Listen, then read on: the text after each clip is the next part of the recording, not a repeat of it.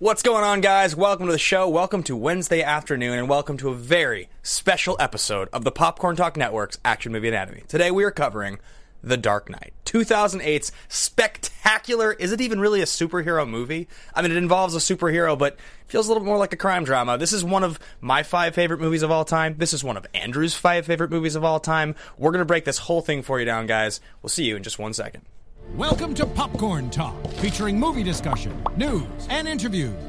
Popcorn Talk, we talk movies. And now, here's Popcorn Talk's Action Movie Anatomy. Boom! I'm dyslexic. That was, I know, break it was like this whole thing for you down, guys. I was like, something's wrong. Yeah, that's good. Welcome to the show, guys. Welcome to Wednesday. Welcome to Action Movie Anatomy on the Popcorn Talk Network, the online broadcast network dedicated to talking movies and all things movie-related. Wow, what an episode today. This is incredibly exciting. It's incredibly exciting. So, guys, we're doing The Dark Knight today. We cover action movies on this show. The Dark Knight's an action movie. Those movies that we cover on this show adhere to 4 basic rules. Rule number 1, the hero is always someone who plays by their own rules. Batman, of course, does. Yes. The hero and the villain are always the smartest people, things, beings, dogs, aliens, whatever in the room, and I would say easily the Joker's brilliant. He's brilliant. He's tactically brilliant. And he's doing it just because he wants to watch the world burn. Yeah. Nobody in the movie has that accent. No, I know. I didn't get it. Was it Michael Caine you were trying to do? I was like gonna not do one at all, and then I decided I wanted to do one, and I just got lost in the middle of it. Shit. Let's start over. Rule number 3, the movie is driven by a police, military, political, or mercenary figure. Jonas just said nice Kane impersonation. Ha! That's a swing and a miss, not on the Michael Caine impersonation, though it was a swing and a miss. On Rule 3, Rule 3 is a miss, because Batman is a billionaire, industrialist, philanthropist, inventor. Yeah, he's not police, military, political, mercenary, doesn't work for them. Complete miss. Actually, he's a genius, but he's not an inventor, really. No. That's Iron Man. And Iron Man, as I've said before, is the DC equivalent of Batman. He's the slightly less good version, who's an inventor and an alcoholic, as opposed to having his parents die. Yeah. But they're the same role in the sweet. 2 universes. Yeah, exactly. And yeah, I don't think there's really a way for us to argue with that it meets Rule 3, but it definitely meets Rule 4, which is what this film contains the minimum of 1 explosion. There are many explosions. A lot of explosions in this movie. So, guys, if you want to follow along with the conversation, Andrew's over here in the live chat. You can follow along on Twitter. We are at AMA Podcast on Twitter. Share your thoughts. You guys have been very involved this last week or 2. I think a lot of people are very excited about this movie. Yes. And then, of course, if you want to follow us personally, you can find me at Ben Bateman Media on Twitter and Instagram. And you guys can find me at Andrew Guy on Twitter and Instagram as well. And, of course, here every Wednesday. Yeah, I'm not having a stroke, by the way. I just was like kind of burping while talking there, but trying to hold the burp in while talking. Then the burp went away. Look, see, this is a lot harder than you guys think it is. So, guys, some context. We said from the very beginning that we were never going to do superhero movies on this show. There was things we talked about. We did, and I always argued that if we were going to do any film, any movie in the superhero universe, this was probably this and The Punisher with Thomas Jane were probably the only 2 that we could get away with. Well, I think, didn't you argue Batman Begins for a long time? I did argue Batman Begins for a long time, but with the whole, like, the gas and all that stuff, it just, like, this film is, like you said, this is just kind of a crime drama with some great action in it. It's basically just Heat with Batman. Yeah, which did you see the quotes, the opening sequence, how much it's referenced based on it? And like, you know, that Nolan made them watch Heat before the film and all that stuff. Yeah, it's well documented that he's a massive fan of that movie, and that this movie it owes a lot to it. It feels tonally, it has a lot of the same elements. The city, the city is like, it feels like that gritty city that they give you in Heat. Yeah. So the reason we decided to do this is because we recently made a list. It was a pretty long list of the movies that we were still interested in doing on the show. Mm-hmm. Obviously, when we started, we made a list of 40 or 50 movies that we thought kind of fit the bill. And as we've gone, the show's evolved. We've covered things we never thought we would cover. We've done less of those original run movies than we thought we would by now. Yeah. I think, doing 80 episodes. This is episode 80. Yeah, I mean, today is actually episode 80, and I think the fact that we just did True Lies last week is kind of a testament to the fact that we've done a lot less movies that we thought we were going to do originally. Yeah, definitely. And so I think we just sort of looked at the list and we were like, you know what? Who knows how long we do Popcorn Talks Action Movie Anatomy? Like, we maybe we'll do it till episode 200, but we have no idea. The point is, we knew that there were certain movies we had to cover at some point. And if we didn't cover this... Yeah, we never did Dark Knight because we had... Hey, it's Kaylee Cuoco for Priceline. Ready to go to your happy place for a happy price? Well, why didn't you say so? Just download the Priceline app right now and save up to 60% on hotels. So whether it's Cousin Kevin's Kazoo Concert in Kansas City, go Kevin, or Becky's Bachelorette Bash in Bermuda, you never have to miss a trip ever again. So download the Priceline app today. Your savings are waiting. Go to your happy place for a happy price. Go to your happy price, Priceline.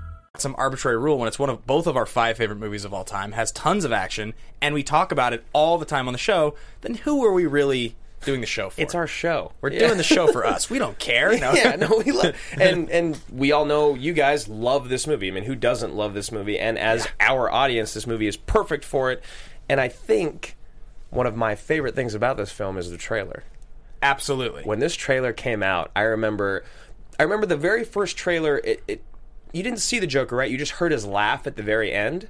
Yes. Like the teaser. You're talking about the first one where he's like, where Bruce Wayne's in the bunker and he says the line about like they've taken it a step too far. Yeah. They've pushed things, and he's like, you hammered them without whatever. And Exactly. then that one. And it's like not that great of a teaser, but you were still excited, and then you hear the laugh at the end. Then you hear the laugh and you're like, oh my God.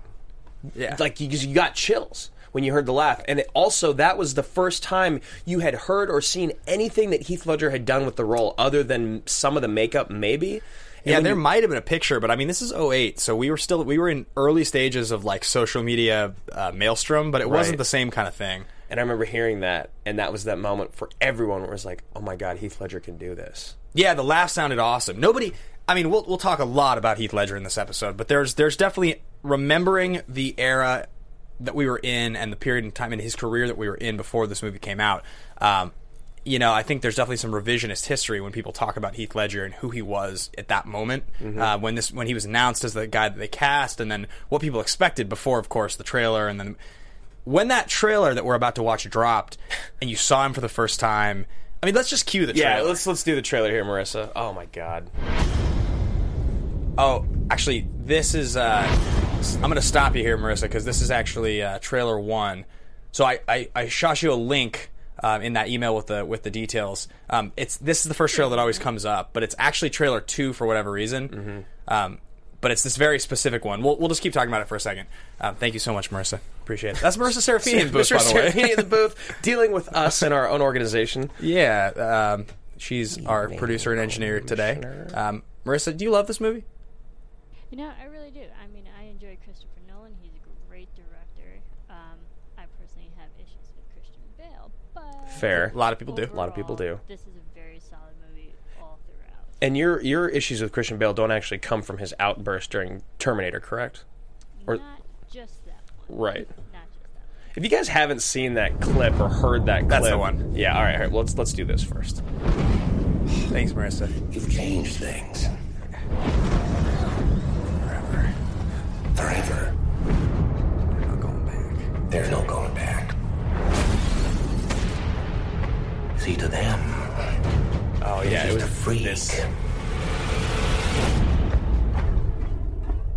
Like me. Just that alone. That could have been the end of the trailer. Yeah. You know? I watched But it gets better. 150 times easily. Nothing. No name, no other alias. Clothing is custom. Nothing in his pockets but knives and lint. Evening, Commissioner. Oh gosh. It's just like terrifying. Yes. Why so serious? Like, this is one of the greatest trailers of all time. This could be the greatest trailer of all time. People are dying. What would you have me do? Endure. You can be the outcast. You can make the choice that no one else will face. The right choice. Gotham needs you. A little fighting, yeah. I like that. And you're gonna love me. Now that's more like it, Mr. Wayne.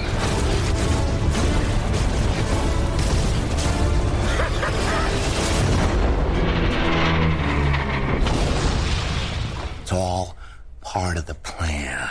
Come on, hit me. So just ridiculously awesome. Yeah. Let's put a smile on that face. Yeah. Unreal. Like I'd want to watch it like right now. Or actually, I just want to watch that trailer like 100 more times. So when this trailer came out, Endure. I'm gonna redeem myself. By the end of this episode. That was better. You were warmer. You're in orange zone now. I told you I used to have this roommate, and he was just as obsessed with it as I was. And I remember that trailer coming out. And this was in the days when it wasn't like we all had iPhones. We could just stream a trailer on our phone and watch it whenever we wanted. It was like you would have to watch it on like the iTunes store or something like that, or YouTube. And I remember the trailer coming out, and I downloaded the trailer onto like my iTunes on my computer. I like had the actual large 1.5 gig trailer on my computer. Oh, so that I could so I could watch it Anytime. in HD on my computer without an internet connection. Like, and I'd swear to God, I watched the trailer 150 times. Like, Oh, easy. yeah, like I could quote it. We probably both could just quote it like line for line. Definitely. And I think that as far as trailers go, when we did our which episode was it when we did the trailer Greatest trailers countdown? episode? It might have been like Crimson Tide. No, he just referenced Crimson Tide. It was a newer one. Either way, there was an episode we did where we covered the greatest trailers of all time, and Interstellar was in there, and the Superman, Dawn of Steel was, or Man of Steel. Oh, it was Star Trek. That's what it was. Star Trek, right? Star Star is a Trek was in fucking there. great Yeah, it's trailer. amazing. And Dark Knight. Those are like 5 of the greatest trailers of all time. Congo, The Lost City of Zinj. Snake Eyes. All right, guys. So the first thing we're going to do after watching the trailer now is we're going to hop right into our thesis statement. And Ben, why don't you describe what thesis statement is? Thesis statement is your big bold thought about the movie. So it's kind of your talking point. You're at a party. You're like, I know movies. Somebody brings up this movie that you like, and you're like, well, let me tell you about this movie. Let me tell you the thing that's going to start this conversation that somebody you want to kind of impress almost, and they're going to be like, oh my God, that's a great point. It's kind of your thing you stand on. So we like to come up with one of these. It's very bold, big, and strong. Should not be loose. It should be kind of almost like hyperbolic in some ways. Yeah. And I actually want to hop in first with an audience. It's not their thesis statement, but it's a point that they're making, saying that this film is highly overrated. It's a very overrated film. And I don't like when people just say things like that. But I really do appreciate when they back it up with a reason. Okay. That's the whole point of a thesis statement. So you're always entitled to your own opinion, and if you think it's overrated, that's great. And what this is Future Trunks saying, he loved the movie, but then I became a hardcore comic book nerd and then saw Affleck as Batman, and he's his true Batman. And I have heard that a lot of people's biggest problem with this trilogy is Christian Bale as Batman. So, just a quick piece of context here, guys. We have a jam-packed episode today with a lot to talk about, and I guarantee some of the common questions that come up about this movie, the final 40 minutes, Batman as Christian Bale, the importance of Ledger as Joker, we will cover all of them in various segments. We have some great AMA questions of the day at the end of the episode today. We'll probably talk about a few throughout the episode and then cover the last ones in the normal section we do that, but we're doing more than one question today, and a lot of those questions do in fact reference some of the things people like to bring up. So it's a great point you ask, is this movie overrated? Do you think it's overrated? We will have that discussion later. Absolutely. Do you want to go your thesis first? Yes, absolutely. So, I watched this movie yesterday, and it was, probably the 30th time I've seen it or something like that. It had been a couple years, I think, since I'd watched it the whole way through. Yeah, where you sit down and watch it beginning to end. Yeah, this is a movie that came out in an era and a moment in both of our lives where we both had a lot of free time and energy to expend on watching movies and talking about movies. Yes. Not in a work capacity, just in I was going to say, it's different. It's very different from now. Yeah, you can just sort of be obsessed with something in a different way completely. So this movie also was sort of a zeitgeist film. Like, when it came out, it was a talking point for a solid 2 years for multiple reasons. Yes. Everything from the posthumous Oscar to the massive financial success of the film, to everyone dressing up as the Joker for Halloween, for his voice being the most recreated, distributed voice in the world. Kind of launching Nolan as like the preeminent director of our time. There was a lot of things that happened with this movie, and so when you think about it and you watch it again now, looking back at everything that's happened since, you have to really separate everything that you experienced, all of the sort of the cultural shift towards superhero films in the last 8 years, and then really just the movie. And the thing that I realized when I watched this movie was that as great as this movie is, as much as I love this movie, here's my thesis. Here it comes. Never in history has a film's legacy owed so much to one specific performance than The Dark Knight. Never has any film's legacy owed as much to a performance by an actor than this film, ever in the history of movies. Huh. I'm going to say this movie's relevance, as crazy as this sounds, is tied over 90% to Heath Ledger as Joker. And I know that's crazy because this movie's fucking fantastic. You know, it's true because I'm sitting here and I want to argue that immediately because that's what I like to do with you, is argue with you. But it is a very valid point. And the first thing that popped in my head was Gladiator. And the reason that Gladiator popped in my head is because of all the research we did on it and all the stuff behind it, the writing and the problems that were going on set. But at the end of the day, Commodus is still one of the greatest villains ever, alongside Russell Crowe as one of the greatest heroes ever. And the fact that Russell Crowe had a very significant career with a lot of very memorable films surrounding that. Ridley Scott had already been known as one of the greatest action directors of our generation. So I think I agree. I think that's a really good thesis. It's just like, you can come up with so many great performances, and you can come up with so many great films that feature unbelievable roles. There's always something else. But this movie, really, when you think about it, and the reason at the time, you guys got to remember, at the time that it came out, Nolan had only done 4 other films, right? Yeah, I mean, it was following Memento. He had done Batman Begins. He had done Insomnia. Okay, so yeah, and he had also done Prestige between Begins and this. Right, it came out just before this. Yes, so the reason I'll say that, and again, guys, the most obvious talking point of this episode is Heath Ledger as the Joker. I think everybody knows that. Hopkins and the Edge, great, great shout out. Charles Morse, fantastic. And I mean, again, like Hopkins and Silence of the Lambs, like there are roles that are unbelievable. That movie won Best Picture, for the record. Like the reason that I say that about this movie is that you think about anything else contextually about this movie and how it's aged and how people will remember this trilogy. We live in a time now where superhero movies come out by the half dozen a year. I mean, and they're good, and we get great ones all the time, and the effects are bigger, and the stunts are bigger, and the explosions are bigger. People love the hottest actors get the roles. Like, you're talking about an all-time performance by an actor who had shown once ever on the grandest scale that he could do something dramatic. He had gotten 1 Oscar nomination, and aside from that, was essentially an art house indie actor. Yeah, not even though. He was an art house. He was a pretty boy trying to prove that he could be an art house indie actor, trying to prove that he could be a leading man for Oscar-winning movies. Yeah. That's what he was doing. I became obsessed with Heath Ledger after he died. I already was pretty obsessed with him once I learned that he was the Joker. Yeah. Because I was completely enraged at first. Yeah. It's like, what the fuck are you doing putting this pretty boy in? I know he can act. Right. Don't get me wrong. I know he can act, but he's not the Joker. Right. Then I heard the first trailer and I heard the laugh. Yep. Then I was like, okay, that's a laugh. That's a laugh that has so much behind it that no normal actor could do that. I became obsessed with him and his career path. And guys, I think if you love this movie and you really respect Heath Ledger, just go read about the dude if you haven't already. He's cool. He's a really cool guy, and he's not... He didn't want to take his looks and ride that. He wanted to ride art and things that really mattered, which is why I think... I mean, this is one of the greatest performances we've ever seen. Yep. Which is going to go right into my thesis that Heath Ledger dying was the greatest and the worst thing to happen to this trilogy and this film. And there's a lot of points behind this. I think I want to see how I can bring in this question as well. The first point is that this is the first time a comic book movie got a real, like, one of the premier Oscar nods. A supporting actor nod. It was the first time showing that these movies aren't just superhero comic book movies. These are real great movies. People often reference this movie and WALL-E coming out the same year as the reason the Academy went from 5 to 10 nominations, because this movie didn't get a Best Picture nomination. Both of them didn't get a Best Picture nod, and that's why they expanded it. Also, I think that Heath Ledger dying hurt this franchise a lot because he was supposed to be in the next film.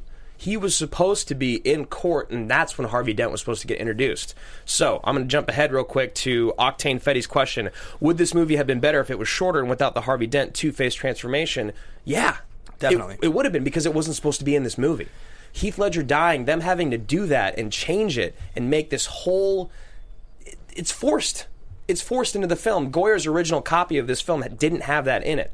And Heath Ledger dying and the way that things changed made it so that this film had to have Two-Face as, like, a secondary thought. As a fall guy for the third movie. Exactly. Yeah, it's funny because, again, you watch this movie and all you end up doing when we watch these movies is you appreciate what you appreciate and you look for holes because something you've loved and you're critically analyzing the movie. Mm-hmm.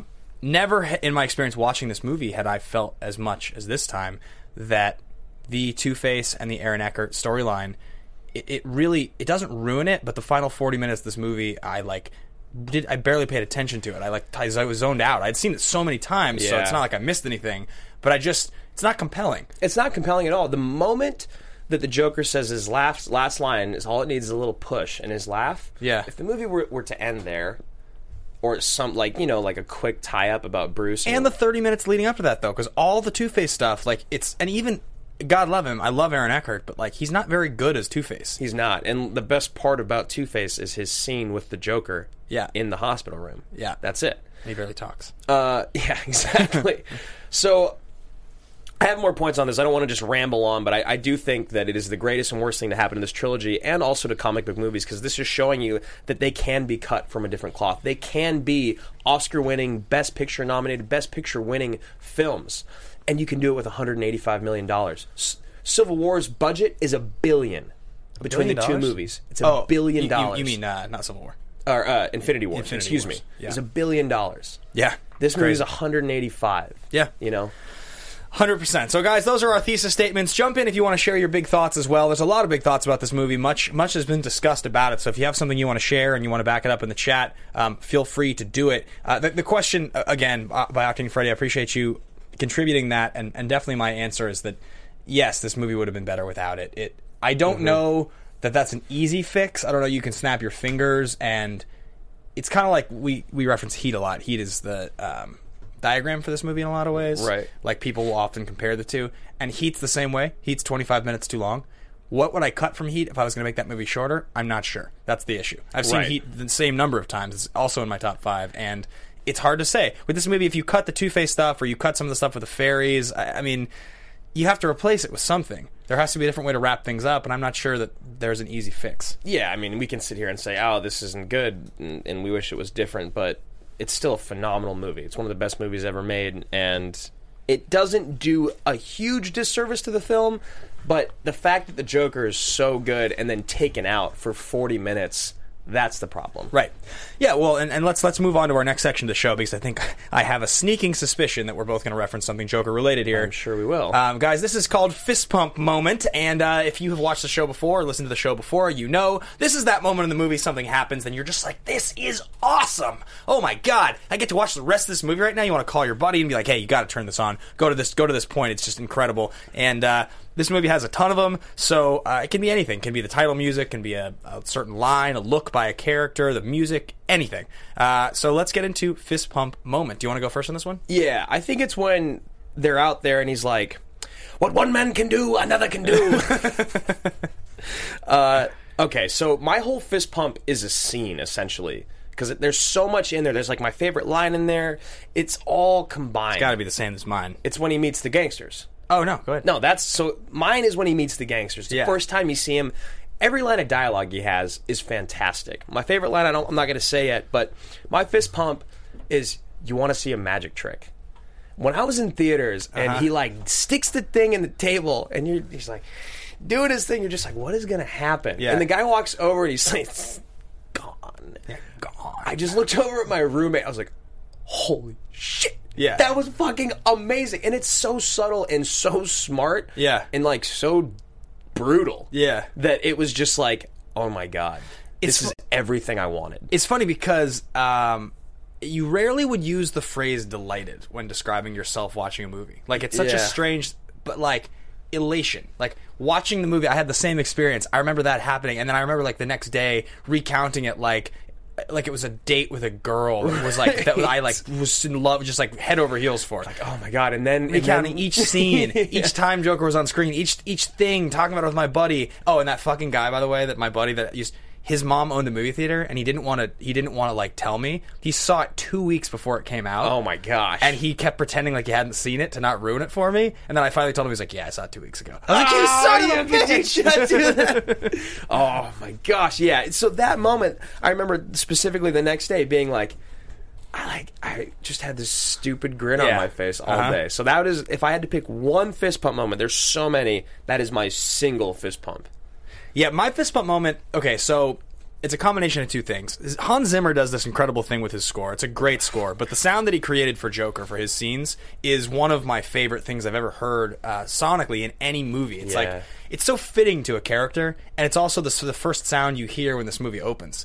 It's and I think I seem to remember reading about this at one point, but it's like piano wire, like being like a quarter or a coin or something being like slowly against piano wire, and it creates this high pitched like squeak, and it's like it's just eerie and kind of frightening and like dark, and so that when that starts playing in the interrogation scene with Batman, and it's like midway through when he realizes that he has Rachel and Harvey, and he smashes his head against the fucking glass. That's like that whole sequence is my fist pump. That whole interrogation, the smash. It's just when he's laughing as he keeps hitting him, all your strength and all your training. It's just like it gives it. That's a real fist pump. It's like, yes, this is so cool. And what's so great about that scene, too, is you watch Batman get brought down to his level. Yeah. You see the man, the Dark Knight, break down and lose his cool. That is awesome. What's great about that scene, too, is Heath Ledger was like, just do it. Yeah. Do all of it. Yeah. Don't hold back. Hit me as hard as you can. Yeah. I want it to be real. And he did, which is, and you saw, it was real. It looked very real. Does he really smash his head against the glass? He does all of it. But the glass must have been rigged in some way. Of course. They're never going to have real glass in that stuff. Yeah. Bleeding, cutting. Yes. Wow. Okay, so those are our two fist pumps, guys. If you have any, you can feel free to throw them in the chat, and I'll shout them out. What should we move on to? Let's move into star profiles. Okay. Yeah, where these guys were at in their careers when this movie came out. So this is a very interesting place to go. So we never got to see, obviously, what happened after this movie with Ledger, but with Bale, so he had been in The Prestige in 2006, which is really, really, really fine. That's a great movie. Can't believe I saw it for the first time this year. Prestige? Yeah. Really? I really had never watched it. The Illusionist and The Prestige, I missed both of them. I watched The Illusionist like 2 years ago, and I just watched The Prestige this year. Did you not tell me you saw it this year because we had talked about it so many times? I felt like I told you that I didn't see it. I think what I'd said is I think I had seen it, but I wasn't sure. Right. Like I'd watched it in college with my buddies, but then I went and watched it from beginning to end, and I was like, no, I hadn't seen this. It's so good. It's really good. It's probably my second favorite Nolan movie behind Dark Knight. And Nolan's casting is just fantastic. Well, because I always reference the one Hugh Jackman scream when he's reading the novel on the train, and he gets to the point, and it like cuts off, and he's like, no, no, yeah, it's amazing. So The Prestige was 2006, 3:10 to Yuma is 2007, I'm Not There is 2007. Have you seen I'm Not There? What's that? I've seen it. Yeah, it was when I was working at Blockbuster. It came out. I don't really remember it all. It's the Bob cool, Dylan though. movie. Yeah, it's a pretty badass movie. It's got this whole crazy, interesting cast, and it's like Bob Dylan through the ages, played by different actors. Yeah, like they take the cover of one of his albums, and they take the characters that are on the cover of that album, and Ledger plays one of those characters. It's a pretty interesting movie. It's got a really crazy cast. Well, so does Bale, right? Yeah, Bale's in it, and Kate Blanchett plays Bob Dylan at one point. I remember that. I always thought that was pretty cool. Yeah, it's really interesting. So that's what Christian Bale was doing. But this movie came out, and I believe, unless I'm mistaken, Terminator Salvation's also 2008. I think it's like 2008 or 2009. Yeah. It's like we're right in here was like the peak oversaturation Bale era.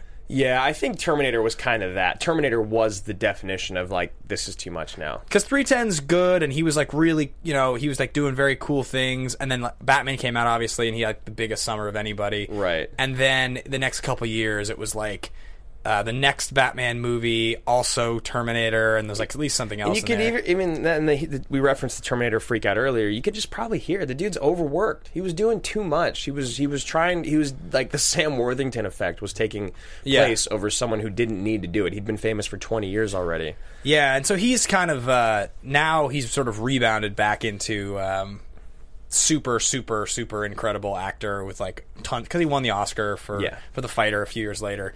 So that's sort of Bale, and the freak out we're talking about, guys, for those of you that don't remember, on set for Terminator Salvation, one of his lighting guys like walked through the back of a scene or something like that, and he flipped out, and somebody recorded the audio. And he screams at the guy for like a solid 5 to 10 minutes, and it's just gross. It's like totally, it's not so gross that you're like, I've never gotten pissed about something that I care about. It's like one of those Yeah. things, like, if you've ever been on a sports team and, like, tensions are heated and you guys start yelling at each other, like, it's kind of like that, except it's very disrespectful because you're the multi-million-dollar superstar. Exactly. And the other guy's running lights. Whereas that kind of thing happens on set all day between the lighting designer and like one of the guys setting the lights. You know, like that's the kind of shit that happens when you're working your ass off on a film that is supposed to be one of the biggest films of all time.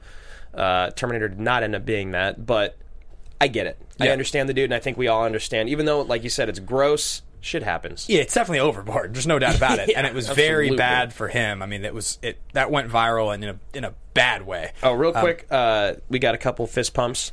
We got the ambient music that plays when Joker tilts his head after shooting the guy in the bank. Yeah. Like when he shoots him, he just kind of looks at him. And then we've got the burning the pile of cash is awesome. It's an awesome one, yeah. I love his throw when he hits Lau in the face. Yeah. It's like such a perfect throw. Yeah. The hospital walk-off dressed up as the nurse with Awesome. the bomb Yep. that didn't initially go off. And then they said he can list more, but they're done. Okay, so anyway, back to where we were. So that's Bale, right? Now, if you switch over to Ledger, this is what we were saying, and I was, just before we turned the cameras on, I was kind of going into this, but Heath Ledger, first and most notably, had some stuff go on in Australia. He was like a big, like, he was like a soap star in Australia, I think. And then he came over to the States. 10 Things I Hate About You is one of the early ones. Yes. Then his role in The Patriot is well noted. People love that role. And we then got A Knight's Tale. A Knight's Tale, and then he's got the role in Monsters Ball, which I think is 2001, and he plays like the hated son, like, you know, alcoholic father or whatever. And I think he commits suicide in the movie, if I remember correctly. Yeah, I believe so. I haven't seen it since it was out. But then there's a string of movies that happened between 2001 and 2006. Everything from, like, Ned Kelly, I believe he's in. Like, he's in a bunch of smaller stuff, and he's kind of going about trying to make his name as a dramatic guy, trying to lose that pretty boy image.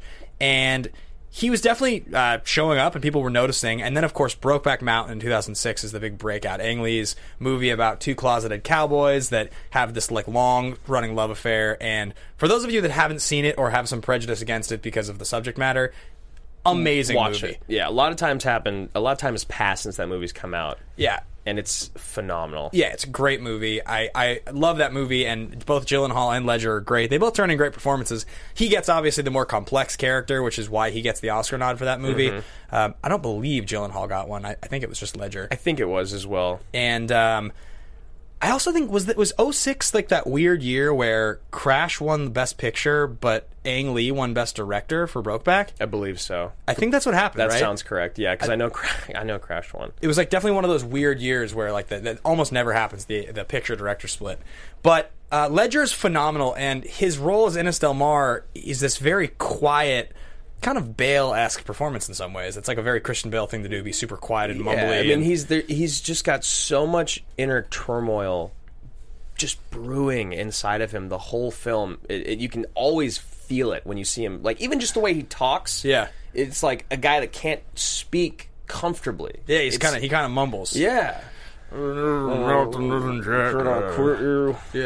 Why don't you just leave me be? Yeah, that scene when they first come off the mountain and he goes into that tunnel and Jack drives away and he like starts like fucking, I think he's like hitting the wall or maybe he's hitting himself. He's freaking out. Like, it's just a fucking great movie. Anyway, point is, that was the big thing in 06, and people noticed, but of course, because of the subject matter, that's not going to get the kind of widespread worldwide attention that The Dark Knight would get. So when he was announced then as Joker, it was kind of like, the only thing we really have is this quiet, closeted cowboy. Right. And then a bunch of art house movies. Yeah. And pretty boy movies. And they originally met with him during filmings of Batman Begins, Bale and Nolan, and were like, no. You're not the guy. You're not even close to what we want. He didn't think he was either. He didn't think he was either. Yeah. No, and then what happened was we'll get into that with production, but basically what the end of that long story is, it came back to it. Other people had tried it out. People were terrified to be the Joker. Right. Because it's so much Jack. weight. Because of Jack, because he did such a great job. And Nolan's final response when people asked why he did it was because he's fearless. Right. And you see in this role that he was clearly fearless in making those bold choices. Yeah, he took on so much and did such a crazy job with it. But we were talking about do you remember where you were when he died? And it's funny because somebody like when Robin Williams died, Even like James Gandolfini, for instance. Yeah. Gandolfini, who had been Tony Soprano, had been this incredible role for like 7 years or something. I remember Philip Seymour Hoffman. Yeah. David Bowie, Prince, all these. I remember each of these. It's weird because I remember Ledger dying. I know exactly where I was. But at the time when it happened, I paused for like 2 minutes and then went back to what I was doing. Because if you really think about it, at that moment, he was a guy that we all knew was going to be Joker. He had one role people had paid attention to. And aside from that, it was like, he was this kind of like, I don't know what this guy is. He was up and coming. He was like Ryan Gosling like 5 when years The Notebook ago. came out. Like, that's who he was. Yeah, he was I a guess guy that's that had done something that caught a bunch of attention, but we didn't really give him a chance yet. I'm trying to think. Gosling, 04. It would probably be more like a couple years later, right? Like maybe like right before Half Nelson or right around Half Nelson. Well, I think Half Nelson is the Brokeback. That's what I'm saying. So maybe it would have been like him dying after getting the nomination for Half Nelson. Yeah, like, exactly. Something like that. And like I said, I became obsessed with him. So when I was sitting there, I'd waken up and I think I took my dog on a walk and I came and I got in my computer and I sat down and it was the first thing I saw, and I think it was Facebook. And I just sat there and I couldn't believe it. And I remember I just was like, Google everything, news, everything I could read about it to see if it was true or if he was actually dead, if there was any way that he. And I just sat there for like 2 hours, just like researching. It was crazy. And what's wild is that as much as that was like a moment, and then the next day people were like, "Wow, well, I can't believe the movie. What did he finish the scenes?" They guaranteed that he had shot all of the scenes. A year later, when he's winning all the Oscars posthumously, he became this figure in a way nobody ever could have imagined that he would have at the time he died. It was just not on our radar that this was going to be as great as it was. And as iconic. It was iconic for so many reasons. This might be the most iconic role I'll ever see in film in my life that came out and was made when I was alive. Yeah, maybe. You know what I mean? Like, the other roles that they talk about that really stick with you is like Anthony Hopkins in Silence of the Lambs, but I didn't watch that in theaters. Right. You know, like there's a few other roles out there. You know, Javier Bardem in No Country is amazing, but it's not in the same way. And it's because that's what that was with my thesis. Why? It's because of the prominence of the franchise and of the characters and of the companies, and now the storm of superhero movies that have happened since. It's just this exists in a whole different space than it ever could have when they were developing it in 07. And that's part of my thesis as well, saying that this is also it hurts other superhero movies, because I'll be honest, man, my thesis was going to be that this is the greatest superhero film ever made and ever will be made. But it's just too obvious and too on the nose, right? It's too obvious and too on the nose. Yeah. But at the same time, these superhero movies are good. They're getting better. Yeah. I just don't think you can ever have one this good ever again. Like, even I think Wolverine is an attempt to have one that's like serious and dark and real, but there's no way. It's not directed by Nolan and written by him. We'll definitely circle back to that one a little later. Yeah. But let's continue to move into production development and the people behind this movie. So you mentioned this earlier, but this is really cool. In the first 4 days of scheduled shooting, they didn't actually roll any film. Right. Nolan actually screened 8 movies for the cast and crew over 4 days. Yeah, right? 2 movies a day, and that was your job for the first 4 days of filming. So it was Heat, Cat People, Citizen Kane, the original King Kong, Batman Begins, Black Sunday, Clockwork Orange, and Stalag 17. And unless I'm mistaken, we wrote down the last time we covered Nolan, I believe it's here, his 10 favorite movies in that list. I thought Stalag 17 maybe was one of his favorite movies of all time. Anything by Stanley Kubrick, so Clockwork Orange is in there. Mm-hmm. But yeah, I guess I don't see Stalag 17. I thought maybe that was one of them. But yeah, I think that's such a cool approach, you know. And like we said, Heat's one of the movies that he makes everybody watch. So yeah, I love that, because when you have someone that's that visionary, that knows exactly what they want, you know, the Camerons, the Spielbergs, the Nolans of the world, this is how he wants to start his production. He's got the biggest stars in the world on the biggest film in the world, and he's like, we're going to take 4 days and we're going to watch movies. That's right. it. Because it's important. And as you can see, it helped. It worked. Yeah, absolutely. Something I want to show really quickly before let's just dive into all the people that made it when we're so close to Ledger is this crazy interview. This kind of surfaced a couple years ago, and it's an interview with Tom Waits from 1979. And it's young Tom Waits. And when you hear the voice, you'll understand why we're bringing it up. It's hard to imagine that he didn't draw a lot of his inspiration for the character from this interview. Let's go ahead and cue it up. I got here last night. I was on a plane from Paris for about 22 hours. Mm-hmm.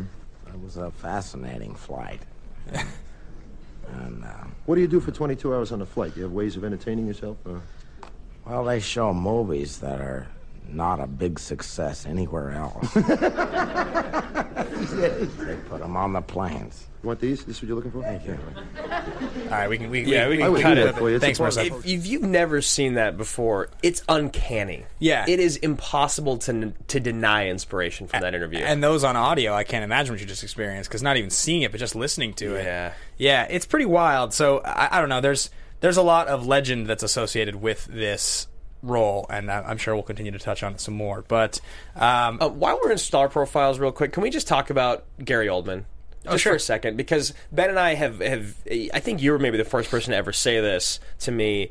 Gary Oldman is the greatest Gordon of all time, and he's one of the best parts of the entire trilogy. Well, what I've often said, because there's not so many Gordons to pay attention to that I think it would be so hard to even, what I've often said is that I think he's the most accurate representation of a comic book character in the franchise. He feels and looks and sounds and acts the way you would just assume Gordon. The look is great. Did. I mean, if anybody here is listening has ever read Batman Year One, which is like maybe my favorite Batman comic, or even possibly my favorite comic book of all time, it's just dead on. I mean, it's just exactly what you imagine he would sound like. And there's nothing better than watching someone who you know is one of the greatest actors of all time, and his specialty is being a fucking psycho. That is what Gary Oldman is known for, is losing it better than anyone else. Yeah. To play such a grounded, level-headed, almost like bumbling character sometimes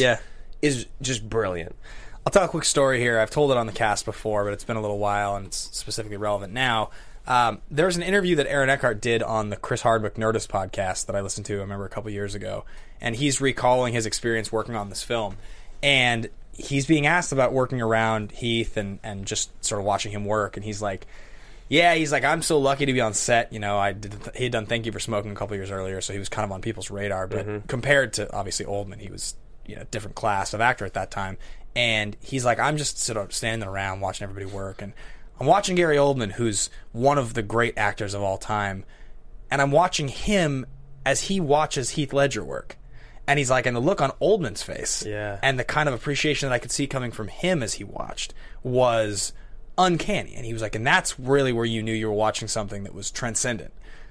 Sir Michael Caine had never met Heath Ledger before in his life. Yeah. And during the party scene, the fundraiser was the first time he ever met him. Sir Michael Caine forgot his lines because he was so terrified of Heath Ledger playing the Joker. Yeah. That is how good he was. Yeah. Okay. Let's move on to production. Yeah. This is good. This is good. So in the casting for this film, Katie Holmes was offered the part. God. She was offered the part. I always thought that she had that they didn't want her back. It was she turned it down because of Scientology, right? I'm not sure about that, but I know that instead she opted to co-star with Diane Keaton and Queen Latifah in Mad Money that year instead. I remember seeing that box as well when I was working at Blockbuster. Probably the biggest misstep in someone's career. This is worse than Will Smith turning down Neo in The Matrix. Yeah. Because Will Smith still has a fine career. Katie Holmes is no one anymore. Yeah, she did Mad Money. So this movie is written by Jonathan Nolan, Christopher Nolan, and David S. Goyer. Yep. So Christopher Nolan, we've talked about at length. We'll talk about him in a minute a bit more with direction. His brother, Jonathan Nolan, has really done a great job here over the last 5 to 6 years, developing his own brand and becoming his own person. Like, for a long time, it was like Christopher Nolan and his brother, who he works with. His brother helps him write. Where it's like now, Jonathan Nolan co-created Person of Interest, the show that ran for 5 years. He is a co-creator of Westworld, the show that's like just everywhere right now that everybody loves. Huge. He's co-written... Have you watched it? Westworld? Yeah. I can't wait. It has 2 of our favorite people in the world in it. Yeah, it's saved now, so now I can go watch the whole thing. Okay, all right. But yeah, I mean, he is a co-writer. Memento is based on a short story that he wrote, so that's pretty cool. And then, he co-wrote... Which, if you guys haven't seen Memento, that is one of the greatest movies and, like, mindfucks you'll ever see. He co-wrote The Prestige, Dark Knight, Dark Knight Rises, and Interstellar. So that's pretty badass. He's definitely done some pretty big time stuff. He's a writer on this, Christopher Nolan, and David S. Goyer. Now, David S. Goyer, guys, is a pretty big name for a lot of reasons. Yeah. He, going all the way back to the late 80s, he graduated from USC. This is a great piece of trivia. Yeah. He graduated from USC at 88, sold his first screenplay for Death Warrant. Death Warrant. Which is a Jean-Claude Van Damme movie. Death Warrant. And then with his first paycheck, he bought a brand new Isuzu Trooper, which was stolen the very first night he drove it home. The fact that he did it off of a check from a Jean-Claude movie makes the whole thing just like it's like comedy out of a cartoon or something. And it's in Isuzu. Yeah, it's incredible, the whole thing. I couldn't believe it when I read it. But he ended up being involved in the whole entire Blade trilogy as a screenwriter, the whole Dark Knight trilogy. Dark City, which is known as like a major cult classic. Yeah, exactly. Man of Steel. Dark City. He's a novelist. He's a comic book writer. He's written the story for Call of Duty Black Ops as well as the sequel. He's a badass. Yeah, he's super, super, super involved in the comic book world, and now he's developing more things, and he is totally firmly in place as one of these comic book adaptation specialists. Absolutely, and one of my favorite things reading about him was when he saw his name come up at the end of Dark Knight, and he was like, I can't believe that my name is on a movie that good. Yeah. And he's written other good movies, you know? Totally. Like Blade Trinity. Like Blade Trinity, one of my favorites, Dark City. So moving on. Dark City, the trailer. Do you remember seeing the trailer for that movie as a little kid? Freaked me out. Scared the shit out of me. I was like creeped out by it. I got really scared. I watched it this morning again. Horrified. It's still pretty scary. Still creepy. It's just such a weird movie. Yeah. I've never seen it. I've never really? watched it. No. It's too scary for you. I just never wanted to. I would, but I just haven't. I would. I'd be fine. All right. So should we talk about Chris a little bit more? Like, you know, like his starting at the I can't even remember the name of the school in London. What we can say about Christopher Nolan is that at this point he is quite arguably the biggest working director in the world. I mean, you can talk about the other biggest names like the James Camerons of the world. The Inarritus now. Yeah, but at the end of the day, when you talk about getting a budget, making a film profitable, and doing it with an original idea, Interstellar is kind of the proof that, like, Chris Nolan can sort of just do what he wants and it'll make money. Yeah, and he can do things. He can portray things that you didn't know you could understand, and he did that in Interstellar with bringing in like that fourth dimension and like that time travel world, blah blah blah. And then he did it in Interstellar with Inception with just bending the rules of reality. So I think he's the most innovative director of our generation. There was a conversation for a long time about Nolan versus Fincher, and I think Fincher has done some pretty incredible stuff. Me too. He's definitely a well-respected director, but I think, you know what I think it is I don't think it never became which is better. Neither one ever won. It just became they did different kinds of movies. Yeah, and I guess for me, Nolan hasn't done a bad film yet for me. Okay, I think Insomnia is pretty bad. It's pretty. Yeah, I mean, I like Insomnia. Yeah, but he hasn't done anything to where I'm just like, I don't know if this is going to be good or not. Whereas when I see a Nolan movie, I'm like, I can't wait to see it. You know, our buddy Matt, who was on Air Force One, our very first episode ever, he's worked with Nolan. He says he's one of the coolest guys to work for. Like, not that he's an asshole, he knows what he wants. And it better be perfect. He shows up early, he's on set, he works with only a single unit. And when he was doing Dunkirk with him, he's just like, yeah, the dude's a genius. Yeah. There's no way around it. So cool. Yeah, I can't wait to watch Dunkirk. Same. So he worked on Insomnia at the recommendation of Steven Soderbergh. From there, he turned down working on Troy. Good job. Yeah, I mean, he's just done a lot of stuff. He's huge. He's made tons and tons and tons and tons of money. He continues to work with, Wally Pfister, who's one of the greatest cinematographers of all time, who also he got an Oscar nod for this film as well for cinematography. Yeah, the cinematography in this movie is amazing. That scene when he jumps off the building is just like there's so much amazing. Just the semi truck flipping, so cool. It's just so crazy. Yeah. So then moving on from there, as we said, Dunkirk is the World War II film that he's working on now. That will be the next film. The producers on this film, Emma Thomas, who is his wife. Yep. They met in college. Oh, there it is. University College of London. That was my bad. Yeah, they met in college. They've worked together for a long time, and she's been the producer on most of his movies and continues to, in fact, all of his movies. Oh, I guess she's credited on every single one. Yeah. And then Charles Roven's a very, very successful producer. He is the founder and president of Atlas Entertainment. His all the way back to like the early 90s, late 80s, 12 Monkeys, Three Kings, Johnny Handsome, a bunch of movies that and in different genres too that people would recognize, but the big breakthrough for him is that Batman Begins, he did a great job with. He was then attached to all of the other films in this franchise, and now is an attached producer for every single DC Comics movie that's been made. You're set, brother. Yeah, but there was a big controversy because of his overarching role with after Batman vs. Superman kind of bombed against expectation a little bit, and it seems like his role has changed a little. There was a lot of articles written about this at the time. Nothing was confirmed then, but he's still involved, and he's still credited as a producer on IMDb, but it seems like he's not as involved as he was. So, got it. Yeah, BVS was tough. That's a really tough one. Real quick with the audience, I love Blade 2. It is my favorite Blade in the trilogy. I know Blade 1's sweet because people started talking about when we were talking about Blade. Blade is the best vampire movie ever. I like Blade 2 more. I like Blade 2 more as well. I like Blade 1 the best. Blade 2 is better, but Blade is my favorite. Anyway, so I think we could maybe cover Blade one day, but that's not a conversation for right now. We could definitely do Blade. All right, moving on past production. Cool. I just wanted to let everybody know that Charles Roven has made over $3 billion in adjusted domestic box office. That's a perfect segue into our next, because this was the first comic book movie to ever make $1 billion. This movie was released by Warner Brothers in July of 2008. I saw it at midnight. I'm pretty sure you did as well. Yep. It cost $185 million to make. It grossed domestically $533 million in its original run, and it had a re-release in 2012 where it made an additional $1.5 million. And I honestly think that was just so that it could make $1 billion. Because Probably. It was right under $1 billion. That's funny. Worldwide, 469 for a grand total of $1.005 billion. Which used to be impressive. It used to be. Yeah, it was one of 4 movies to ever make $1 billion at the time. This movie, opening weekend, it made $158 million, which is the 10th highest of all time. And like I said earlier, it was the first comic book movie to ever make $1 billion. It made as much movie as Batman Begins, it made as much money as Batman Begins did in 5 days.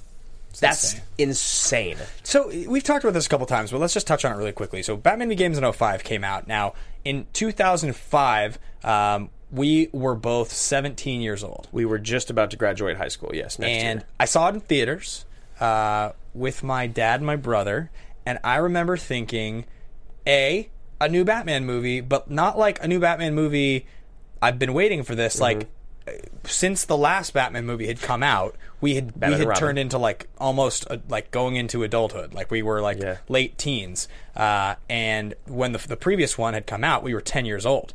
So this was kind of like, oh, I'm a grown-up to some degree now, and I appreciate things that are good quality, but there's a Batman movie. Yeah. I guess we should see it. I remember walking out of it thinking, like, oh, it was a pretty good movie. Like, that was cool. And I wasn't keyed into what was going on in Hollywood like I am now. So I didn't realize there was a trilogy planned and that they wanted to do 3 movies.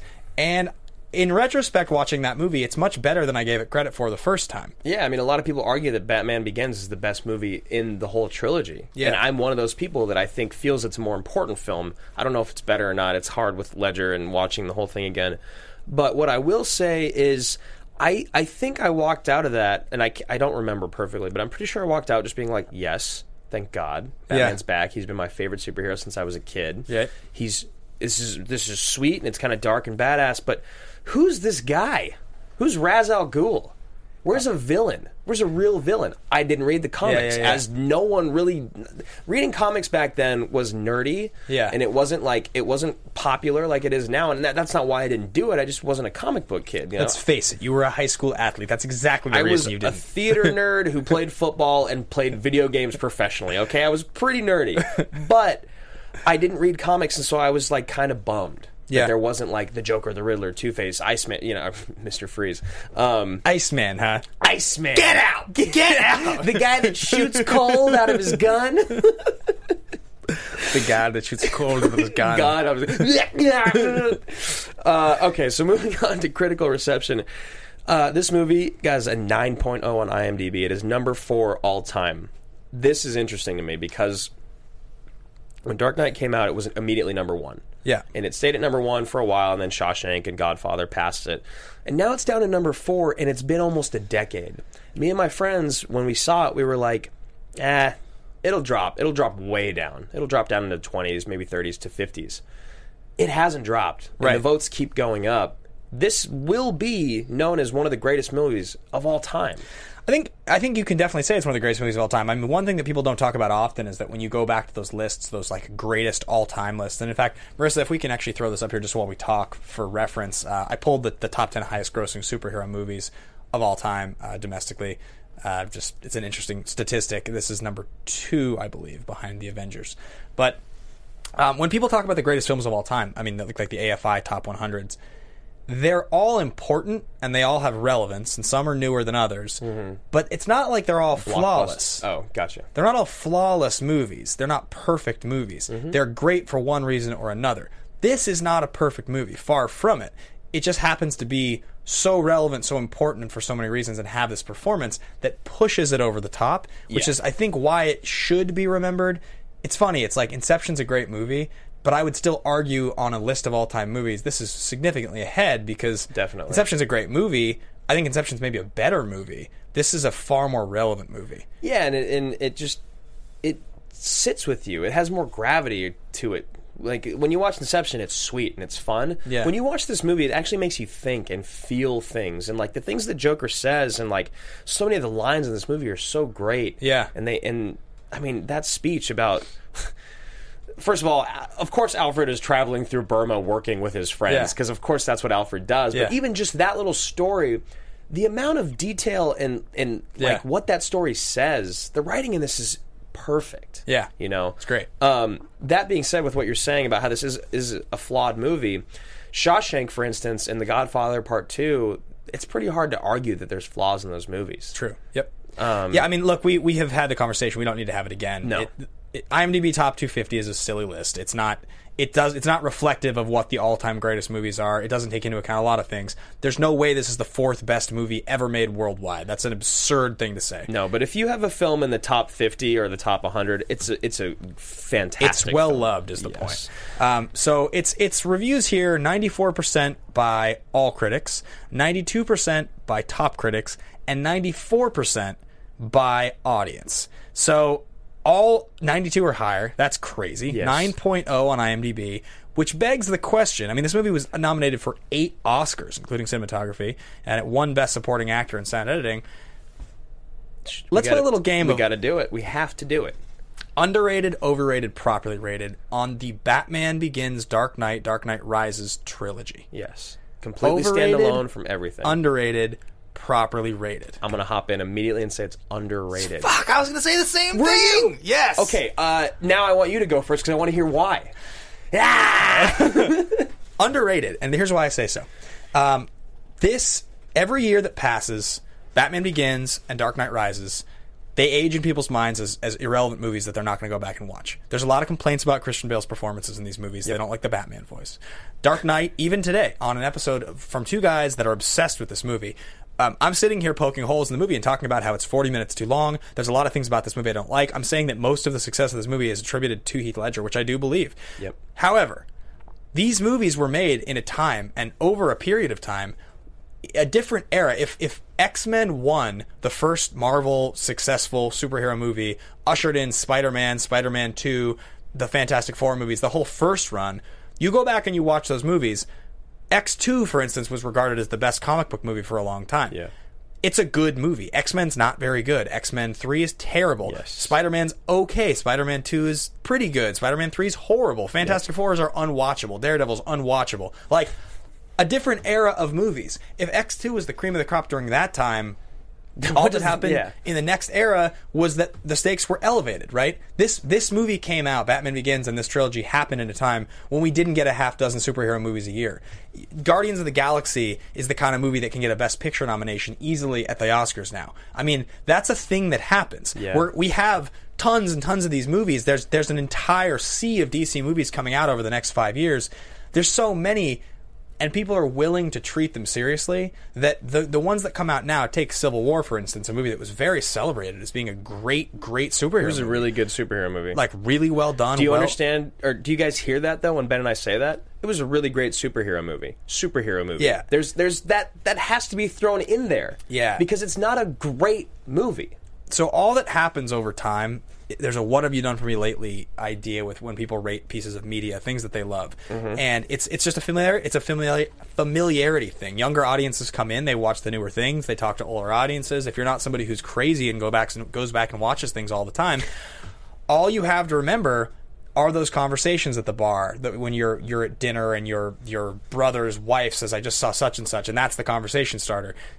People don't go back and watch movies like this. So what I think is that this trilogy, the longer that passes since, it's going to go down as less important than it should. It will be remembered less fondly than it should, and it will just be his performance really that sticks out. When I actually think, when you envision a trilogy, you concept the whole thing from start to finish, all three movies are so much better than they'll ever get credit for. Even Dark Knight Rises. Especially Dark Knight Rises. That is my point. That is like the main point of me even making this underrated stance, making that argument, is because, look, Batman Begins, I think, is underrated, and Dark Knight Rises is underrated because of how good The Dark Knight is. Yeah. Look, the performance by the Joker transcends all three films. I get that.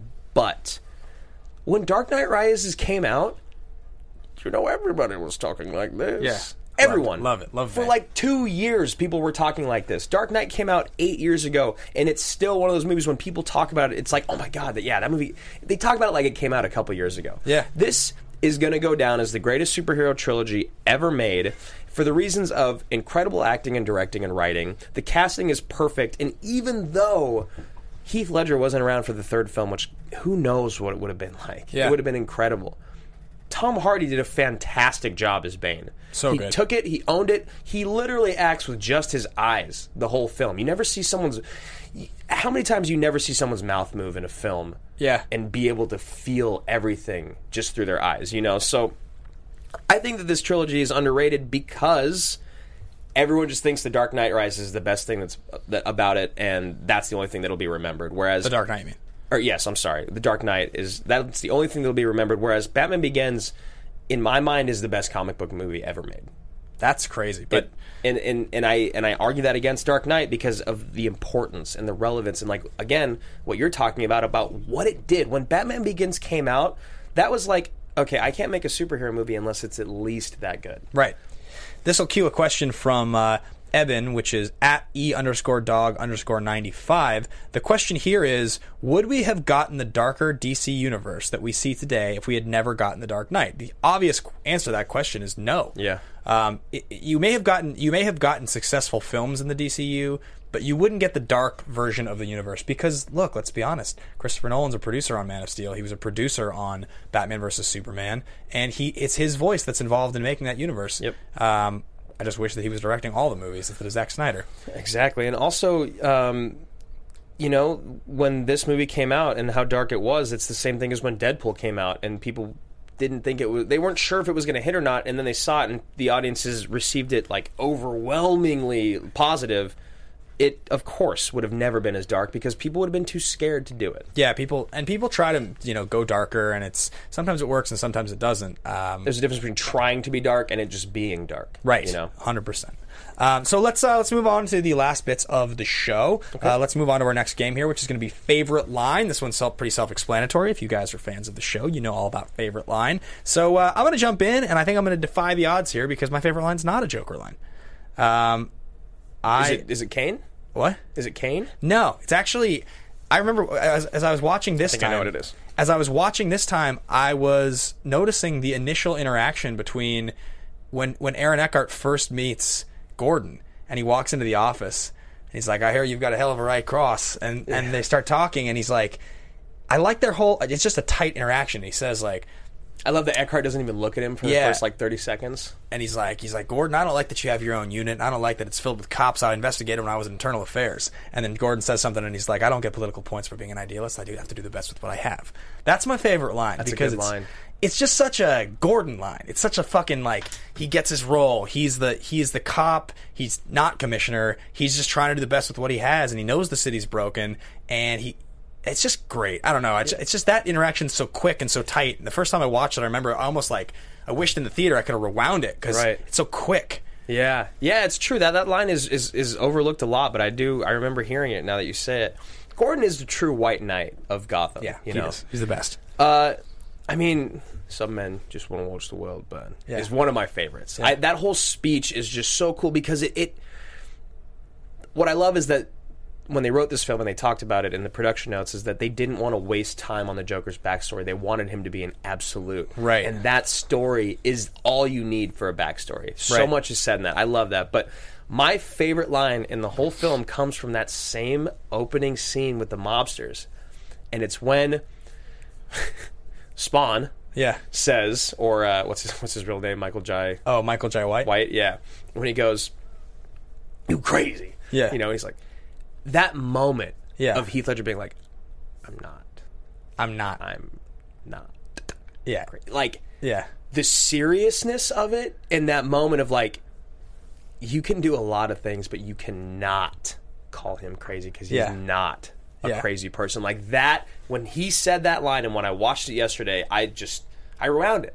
Yeah. I've seen it 100 times. I rewound it and I was just like, He's got all these. I mean, there's so much we could talk about with his performance, but like the incredible intonation of his voice that he does, where he does the high thing when he goes to the low register, it's fucking terrifying. It's creepy. Like, Yeah. look at me. Yeah. Like, oh my God. Like, you can see it in that actor's eyes because the actor didn't know what was going to happen in Yeah. that scene. Heath Ledger filmed that on his own with him and directed it. But like, he's terrified when he yells that at him. Yeah. It's really scary, man. Yeah, it's awesome. So last thing we move on here before we get into the last bit of the show, Josh Ryan Sports asks, do you think this movie deserved a Best Picture nomination? He does. I think we have answered that with the way that we've talked about it today. Yeah. Yeah, definitely. 100%. What won in 2008? Or for 2008? No Country, I think. Wow. That sounds right. So either 07 was No Country and 08 was Hurt Locker. That might have been it. Yeah, I mean, if it's against either of those movies, honestly, it deserves a nomination. I don't think it beats either of them. Yeah. I love No Country, and I love The Hurt Locker. This is why I'm saying when I say like the number 4 on IMDb thing, I'm just like, it's not even in like the top 30 probably. Yeah, because neither of those two films are above it. Yeah, exactly. You know? Yeah, it's hard. I mean, it's when you start getting into that rankings list, it's like this movie's It's good dangerous. and it's relevant, but it's relevant for a reason, and I don't think it pushes it. The amount of hours you and I have debated that list is hilarious. Yeah, it's fun. We got one more quick fun question from Andrew Mullen at MTGraps on Twitter. It says, favorite piece of tech in the movie? It's actually MTG Raps. He's a Magic the Gathering fan. Oh, I'm so sorry. MTG Reps. His name is MTGraps. I was like, is this a Raps? I was going to go with the Magic the Gathering, but then I saw Raps and I went with that. Yeah. Shit. Favorite piece of tech? Do you have a favorite piece of tech in the movie? Yeah, it's the Bat Cycle. Or the wheel spin? The wheel thing. It's when it comes out of the tumbler. I was just like, yeah. That's my favorite. I think it's got to be the like explosive gun that he uses on top of the building. Or, the little sticky things. Yeah, that thing, or the squirrel suit that he flies with. Yeah, the plane thing is really sweet. Both of those are sick. That scene's outrageous. Like when you watch it again, it's still a jaw dropper for me. It's masterful. It's just jaw dropping. I mean, it's just like, what the fuck? Like that's. And the best part of it is the cop, the head cop, just like, well, I don't know what to do. Like, what am I supposed to do? All right, moving on past that. That's all of our questions for the week, guys. Thank you so much for submitting all those. We can tell you were very excited about the episode, as were we. Yeah, we missed a handful, and I'm sorry, guys. We will absolutely try to make sure to get you on the next one. Absolutely. But thank you so much for the ones we did. It's been a lot of fun to do the AMA question of the week. It's been a nice addition to the show. So next we will get into the 3 categories, and again, recently I feel like this has been pretty easy for us. Yeah. There are 3 action movie categories: totally ridiculous, totally legitimate, and ridiculously legitimate. Movies like Face Off and Con Air are totally ridiculous. Movies like The Fugitive and Lone Survivor are totally legitimate. I like that. Yeah. New pull. Yeah, and then movies in the middle category are sort of like our favorite ones, which are like The Rock and Point Break and Predator. And for me, without a doubt, this movie is totally legitimate. Though I guess there could be an argument for the middle category if you were just because of the end. Yeah, and if you were turned off by a lot of like the superhero-y kind of stuff, I could see that. Yeah, Rachel. Yeah, things like that. I agree, though. I still think it's totally legit. Yeah, completely. So, guys, we are going to move on to the next category, and this is going to be something called The Pitch. So, guys, like we said, we have this list of movies that we put together, and we've been kind of changing it up in the last few weeks. Some weeks we've been doing the thing where we ask people if you guys want to see X movie or Y movie. Sometimes we just pitch a movie, and I think this week we're going to open it up to a poll. Okay. So yeah, we're gonna post on the Twitter. Go follow us at AMA Podcast. We'll put up a poll for you guys to vote on next week's movie. 2 awesome movies will come up, and if you want to decide on the movie we're gonna do next week, go to that Twitter in the next 48 hours and vote on it. Thank you so much for watching, guys. If you want to follow along with either one of us, you can find me at Ben Bateman Media on Twitter and Instagram. And you guys can find me at Andrew Guy at those same 2 locations. And a big thank you to Marissa Serafini for engineering and producing this episode. Thank you, Marissa. You're welcome, gentlemen. We'll see you guys next week. Take care. From producers Maria Menounos, Kevin Undergaro, Phil Svitek, and the entire Popcorn Talk Network, we would like to thank you for tuning in. For questions or comments, be sure to visit popcorntalk.com. I'm Sir Richard Wentworth, and this has been a presentation of the Popcorn Talk Network. The views expressed herein are those of the hosts only and do not necessarily reflect the views of the Popcorn Talk Network or its owners or principals.